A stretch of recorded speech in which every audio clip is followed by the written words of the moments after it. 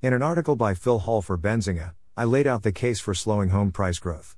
In a nutshell, the Case-Shiller National Home Price Index is growing at times the rate of growth of average hourly earnings.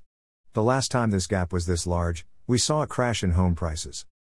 And with the Fed claiming that they will tighten their uber-loose monetary policy next year, look for house price growth to subside somewhat. Particularly if housing inventory returns to the marketplace. And the Fed slows its money printing. Fast house price growth has caused consumer sentiment for buying a house to plunge. How will Biden's $3.5 trillion infrastructure bill impact housing? It depends on how much of legislation actually transmits to U.S. households.